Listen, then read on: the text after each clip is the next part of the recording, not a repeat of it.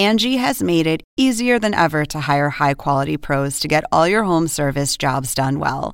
Just bring them your project online or with the Angie app, answer a few questions, and Angie will connect you with local pros who match your specific needs. Or book a service instantly at an upfront price. So join the millions of homeowners who use Angie to care for their homes and get your next home service job done well. Download the free Angie mobile app today or visit Angie.com. That's ANGI.com.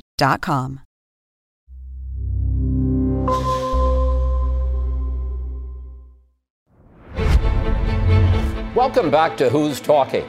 She runs the Centers for Disease Control and Prevention and its 13,000 workers. The CDC's mission to protect the public health. And she took charge at the height of the COVID pandemic. I worked a lot on this question, Alex. Hey, Janaya, don't do that.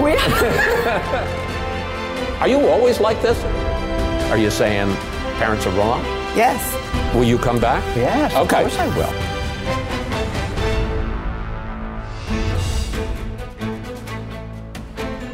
Dr. Rochelle Walensky, welcome. It's so great to talk to you again. Thank you. It's so great to be here with you. So let's start with the new COVID vaccine, which protects not only against the original strain, but also against the Omicron variants, which cause most of the cases in the country now. How does the rate at which people are getting this new vaccine compare to the rate at which they were getting the original shots and the boosters? Well, first, let's just reflect of how important this moment is, that we have a new vaccine that actually matches the variants that we have circulating right now. So that's new and novel, and we're really excited that we have this bivalent vaccine right now. The reason it's important to get right now is because it expands your immunity, it increases duration of protection. And what we're seeing is an increase in the number of people who are getting it. We're just starting to release data on the number of people who are getting it. It's over 7 million. And we've seen an increase in the pace of those vaccines going into arms. So are you reasonably satisfied with the pace? I mean, I know you'd always like it to be more. I would always like more. But I mean, are you reasonably satisfied, or are you concerned that that there may be some vaccine fatigue? People may feel like the pandemic's over and they're not responding as quickly as they should to this new great vaccine and protection. Yeah, well, I think both can be true. I'm enthusiastic about what we're seeing so far, but I'm also anticipating as we go into the fall, as we go into respiratory virus season, we really do want to get that updated booster into arms, as well as get people the flu vaccine. So really, we're not going to slow down in our efforts. We really want to increase vaccine uptake, both for COVID vaccines as well as influenza vaccines. Yeah, I want to ask you about that. When should you get the new vaccine? Because I've heard some people say, I think I'm going to wait for a bit and then get it when I can, so I'll be protected against a possible spike in the virus as the weather gets colder. How do you feel about people timing when they get the vaccine? Right now, I think it's just important to roll up your sleeve and get the vaccine. For those who have had a COVID infection in the last 3 months or so, we would say, okay, it's, wait until you're 3 months out of your last protection to get the most, or your last infection, so you can get the most out of the vaccine. But really, we're coming into October, respiratory viral season. We don't know exactly when a surge may hit, and we want to be prepared. We know once you get the vaccine, it takes a couple of weeks for that immunity to kick in. So I think now is really the time to go ahead and get it. There's talk about you're going to end up getting an annual COVID shot the way you get an annual flu shot. The question I have is, does the COVID shot protect you for a year? I think we are acquiring those data right now. We're going to see how, first of all, we don't know how the cycle of new variants will come in. So, we need that protection when we have a surge of cases. And then it's also the case that we really do want to see how well and how long this new bivalent vaccine protects against infection. So more to come on that. We are actively looking at how well these vaccines work. We've done so throughout the COVID primary series and booster series, and we will do that with the bivalent series as well. You raised a good point. This protects against the original strain. It protects against the current strains, the Omicron strains. What's the likelihood we're going to get another big variant like we got Omicron, and suddenly this won't protect as well against whatever is really out there. So one of the reasons for this bivalent boost is that laboratory data suggests that not only does it protect against the original strain and the B5 strain that we have now, but it actually offers broader protection against anticipated variants as well. So certainly we never know whether there'll be a variant that would come that we don't anticipate. But what we see with this bivalent boost and why it's so important to get right now is that we really do see a much broader spectrum of protection that you could potentially get from it in our laboratory data. You know, I think people have a sense of the side effects from getting the vaccine. Some people had it more seriously, some people less seriously. But, you know, in almost all cases, it's livable, and maybe you feel bad for a day. What are you hearing so far? What's your data about the side effects from this new vaccine? You know, it's a very similar vaccine. It's almost identical, except for a tiny little cassette change in the mRNA sequence itself. We're not anticipating any differences in the side effects, and we haven't seen any to date. So I hear talk that, you know, get the vaccine and get the flu shot at the same time. I got to say, I'm a little concerned about that because I feel I get a little side effect from one, I get a little side effect from both. Do I really want to have both at the same time?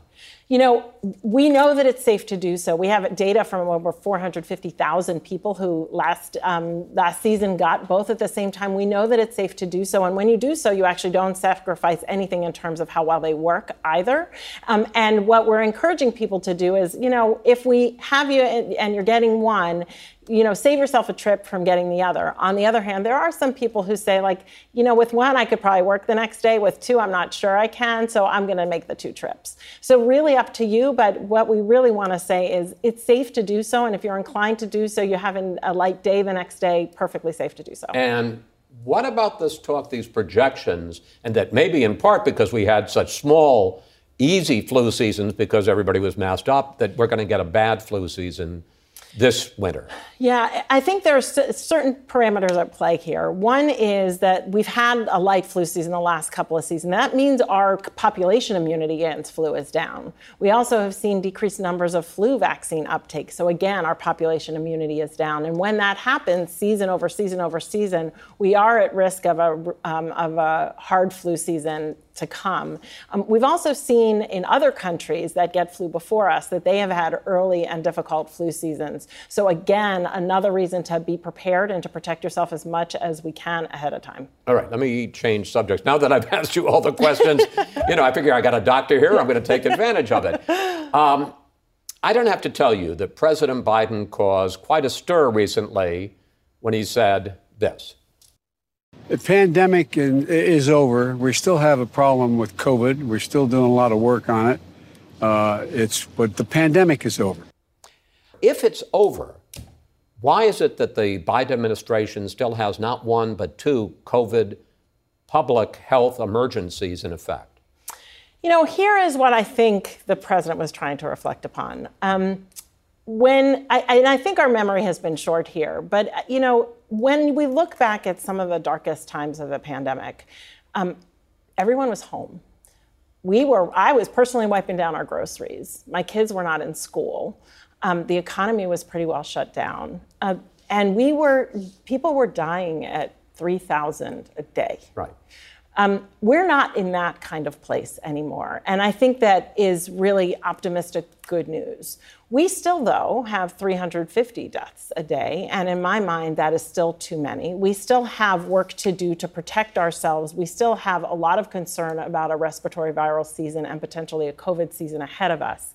And so we have a lot of work to do to get those updated shots into arms to make sure Americans are protecting themselves for what potentially could come. No, I mean, I'm not saying it's over and we should declare victory and you shouldn't still get the vaccines, but I mean, clearly we are in a better shape than we were. I mean, you're quite right, and that's good news. But given what the president was reflecting, do we still need to have these public health emergencies? And let me point out something, because part of that, a cynic would say, is that it allows the Biden administration to give out $16 billion a month in welfare benefits. And let me put up some of what the benefits are that come from the public health emergencies. More generous food stamps, a restriction on state work requirements. More people can stay on Medicaid. In addition, billions in student debt have been canceled. I guess the question is, does the situation in terms of COVID, in terms of the public health situation, justify these emergencies, or is this just a way for the administration to hand out more federal goodies?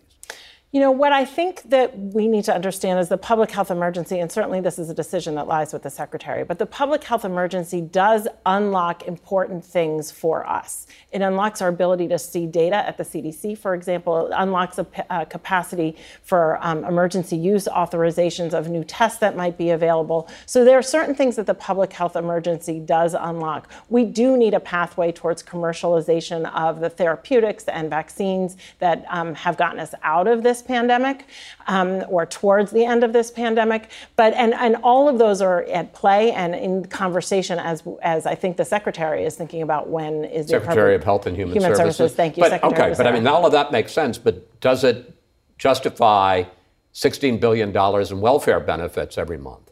Right. So I think that the important question here is, are the things that it unlocks so necessary in this moment because it unlocks a lot of things, and many of the things we need to get a pathway to commercialization of these products. You're kind of ducking, though, the question about the benefits.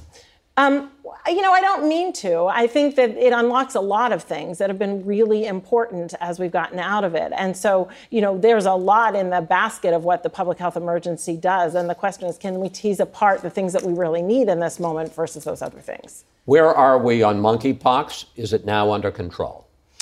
So monkeypox, we have about over 25,000 cases in this country. This has been an extraordinary effort, and our rate of rises of new cases is coming down dramatically.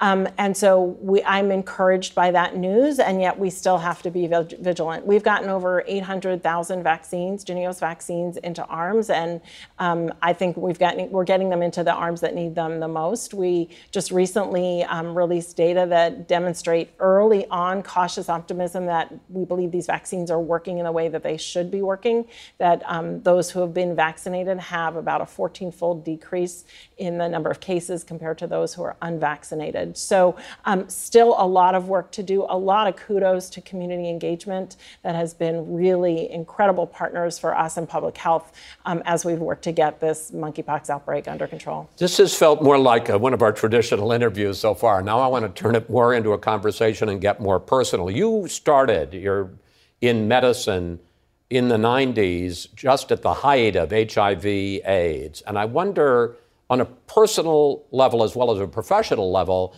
how that shaped your career, that experience, and your focus on infectious disease.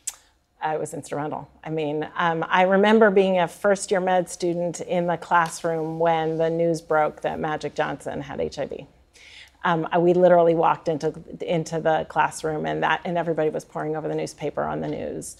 It was around the time Arthur Ashe was diagnosed with AIDS.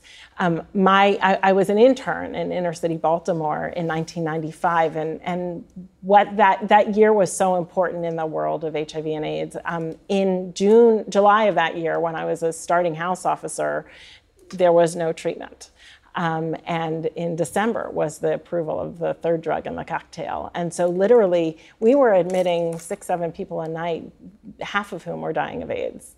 And so by the end of that year, when I was a house officer, we could tell people there was hope. We could tell people that you might not die. You might have to take 14 pills 3 times a day, but you might not die of this disease. And that was, I just kind of needed to know how this was all going to go. What did this mean for HIV? What did this mean for an epidemic in this country and truly around the world? And so it is the reason I'm an HIV doc and an infectious disease doc. I mean, that was literally the point at which you decided I want to devote the rest of my professional career to exactly this problem, helping people with infectious disease. And yeah, it was that year. It was, and in fact, what's interesting about it is it wasn't just the medicine of that year and how you could help people, but by being an intern and a house officer, you hear their stories. You hear their challenges. You hear about the stigma associated with the infection.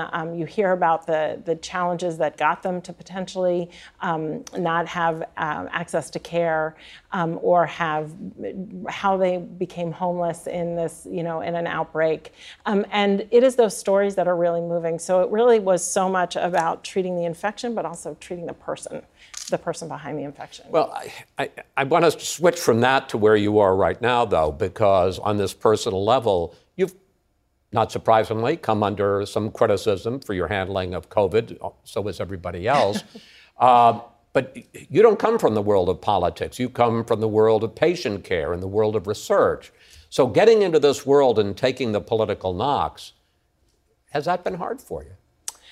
I knew when I took this position I was going to get those. What's been interesting is I literally was kind of plucked from the bedside. I was, running a division of infectious diseases and had been wearing a stethoscope a couple months prior to my coming into the administration. And when you take care of a patient, they sort of assume that you are there, you are working for their good health. You wouldn't be there otherwise. And so when I took this position, that I felt like, okay, I've gone from a single person being my patient to the country being my patient. That sort of assumption of goodwill and good intention is not necessarily carried. And it became a lot of political knocks. So that took some getting used to. Bottom line is my job is to take care of and protect the health of America and people around the world. I take that very seriously. And I don't think our viruses care which way you vote. But honestly, I understand they don't care. But honestly, do you care? Does it hurt your feelings when people, usually of the other party than the president, don't ascribe good faith to your efforts? Yeah, I would prefer they saw good faith in my efforts, certainly. But it's also the case that there's a lot of noise out there, and it's very hard for me to do my job if I listen to all of the knocks, because what I really need to do is focus on the good health of this country and making really important decisions in this time. So, yeah, of course it hurts, but you got to tune it out. You have to listen to it because you have to understand what people are saying. So I try and get kind of a healthy balance of understanding what people are saying and where people have challenges with where I'm coming down, but also really putting my head down and trying to just do the right thing. I'm going to give you an opportunity now to listen to some of the criticism. I can't wait. Here you go. So one of the criticisms is that you and a lot of the CDC workforce, even at this point, are still working remotely. Here's Senator Richard Burr. Rochelle, we've reached out many times, and the only thing I hear, data, money, money, money. Listen, take it hard what the doctor said to you.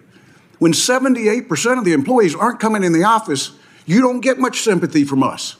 So why isn't more of the staff and you back in the office full time? Here are a couple of comments that I would say about that. First of all, this is an agency of about 13,000 people who worked through a pandemic, not necessarily being in the office. It wasn't safe to be in the office. The people who needed to be there, the laboratory people who needed to be there, they were there and they were there safely. But I'm not talking about then. I'm talking about now. I understand. It's also the case that I think all of America and truly all of the world is trying to understand how much we should be in the office, giving people the flexibility to do the work that they can do while they're working remotely. There are a lot of benefits of working remotely. We have seen that. There's a lot of benefits in terms of people, we're an Atlanta-based agency. We've benefited from a workforce that is not necessarily all in Atlanta because we've had expertise across the country. We also are a deployed agency. So we have, 60 countries around the world. We have deployed hundreds of people throughout this pandemic. We work wherever it is that we are needed. And so, yes, we are, following government regulations, federal regulations as to who should be at work and when they should be at work. And those are federal regulations, government regulations. But we're also, with the rest of the country, trying to decide what is the appropriate balance. Do you think it's safe to be back in the office now? I think it's safe to be back in the office now. I think it's safe to be back in the office now. And what percentage of the time? I mean, I understand there's a lot of time when you're out.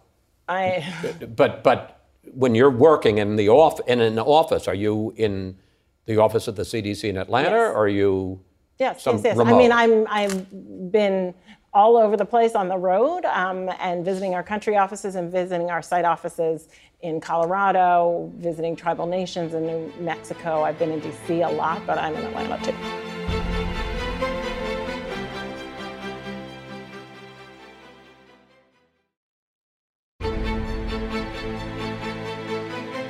You have also been criticized for sending mixed messages, and I just want to give you two examples for you to respond to.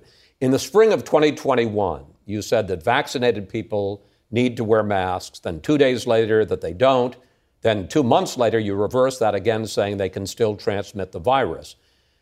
Also, last December, you said people with the virus should isolate for 5 days instead of 10, and even Dr. Fauci, one of your colleagues, broke with you saying they should get a negative test before ending isolation.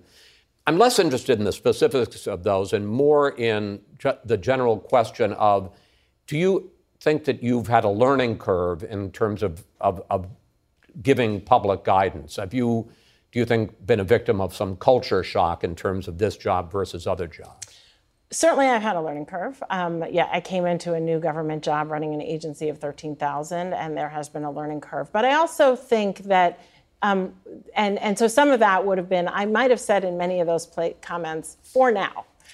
Because the science has evolved and the science has changed. And oh, by the way, so has the virus. So we've learned more about how our vaccines work. We've learned more about how they potentially protect against infection, how they protect against severe infection, how they might wane. We've also had a change in the virus. What was true about being able to take your masks off for an Alpha variant was not true for a Delta variant. So it was both the virus and the science evolved such that our recommendations had to evolve. And in truth, I've spent a lot of time thinking about sort of those early months and those early recommendations. And what I think I've learned is to say, for now, because this is a very rapidly moving science. In July of last year, Florida Governor DeSantis said that he thought that Florida had done better than much of the rest of the country because he had, to a large degree, ignored the federal guidance coming from Washington. Here he is.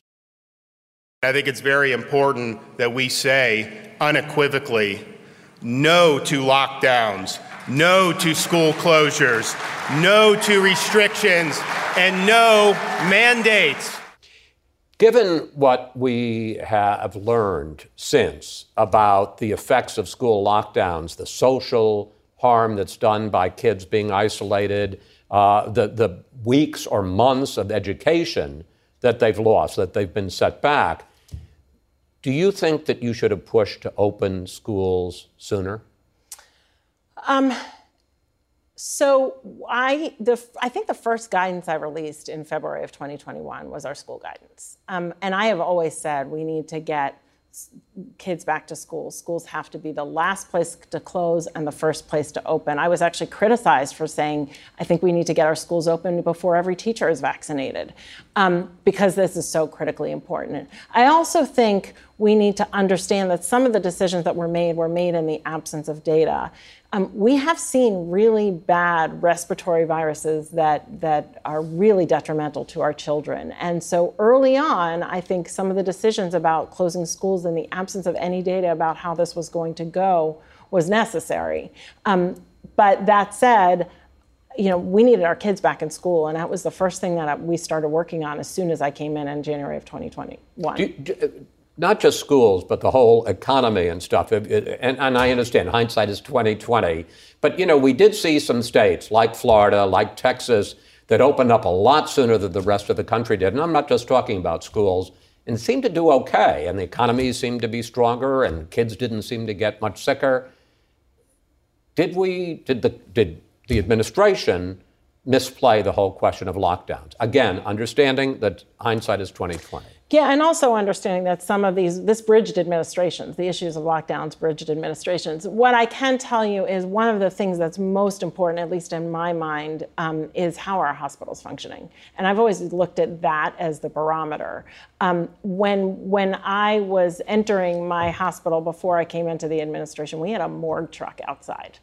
we had 14 ICUs, conference rooms were being turned into ICUs. And people were deferring their routine care. That can't be. So we need to be, when our hospitals are in that kind of state, and that's actually among the reasons why when we released our new CDC metrics, our COVID-19 community metrics, level metrics, we said we need to look at our hospitals as the barometer here. It can't just be about cases. It has to be how many people are coming into the hospital. Are our hospitals overwhelmed? How troubled are you that so often, and this was certainly true of AIDS, and it's been true now of COVID, that our politics gets mixed up with public health? Oh, it's so frustrating. As you try and do the work to deliver prevention, good health measures to people, it is just frustrating that the politics is in the mix, because especially, we can spend a lot of time talking about promoting vaccination, prevention measures, things like that. I believe as you try and get vaccine hesitant people to think about vaccines, what you need to do is listen, because many people have many reasons why they have questions about the vaccines, and you need to be able to answer those questions. But as politics gets in the mix, it just feels like that's not where health should be. I take care of people and have taken care of people regardless of how they vote. This is not the first time I have sat down with you. I interviewed you a number of times when I was at Fox, and one time, off camera, I asked you, why are you laughing? Because I know exactly what you're going to say. I asked you if you liked Seinfeld. Do you want to explain why I asked you that? Yes, because there is an episode about a porn star named Rochelle. Well, it was a porn movie. Or a porn movie named Rochelle. I'm much more comfortable with you explaining this than me. Yes, that is why you asked. I was a first-year medical student, and I was a Seinfeld fan, but I did not see the episode that played that night. And you told me that you came into class the next day. I came into class the next day, having not seen the episode, but many other people did, and a whole bunch of people just chanted, "Rochelle, Rochelle." So did you see the episode? I have. Okay. No, of course, we should need to point out Rochelle is a figment of the imagination of Larry David and Jerry Seinfeld, and there is no movie Rochelle. Yes, thank you for noting that. And I was not involved. Yes, good. You were nowhere near that. Exactly.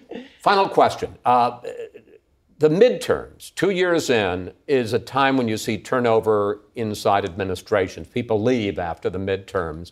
Have you given any thought to leaving the CDC sometime after November, or do you plan to stay on? My work's not done. And, I just a couple months ago launched a review of the CDC and talked about what we need to do in this next chapter. We've been dealing with a lot of outbreaks over the last 2 years, and I feel like I have more job to do while I'm there. Dr. Walensky, thank you. This was so a much. pleasure. A lot of good medical advice, and I think we got to learn more about you. But we're not done yet. Listen to this. Shortly after starting her job at the CDC, Dr. Walensky got a rare opportunity, throwing out the first pitch at a game for her beloved Boston Red Sox. One reason, I'm not sure that form is so great, Doctor. One reason she's a fan, but the celebration is because the Red Sox support the Jimmy Fund, which benefits the Dana-Farber Cancer Institute at Harvard, where her husband is a pediatric oncologist. Thanks for watching. Catch us every Sunday night on CNN, and keep streaming anytime you want right here on HBO Max to find out who's talking next.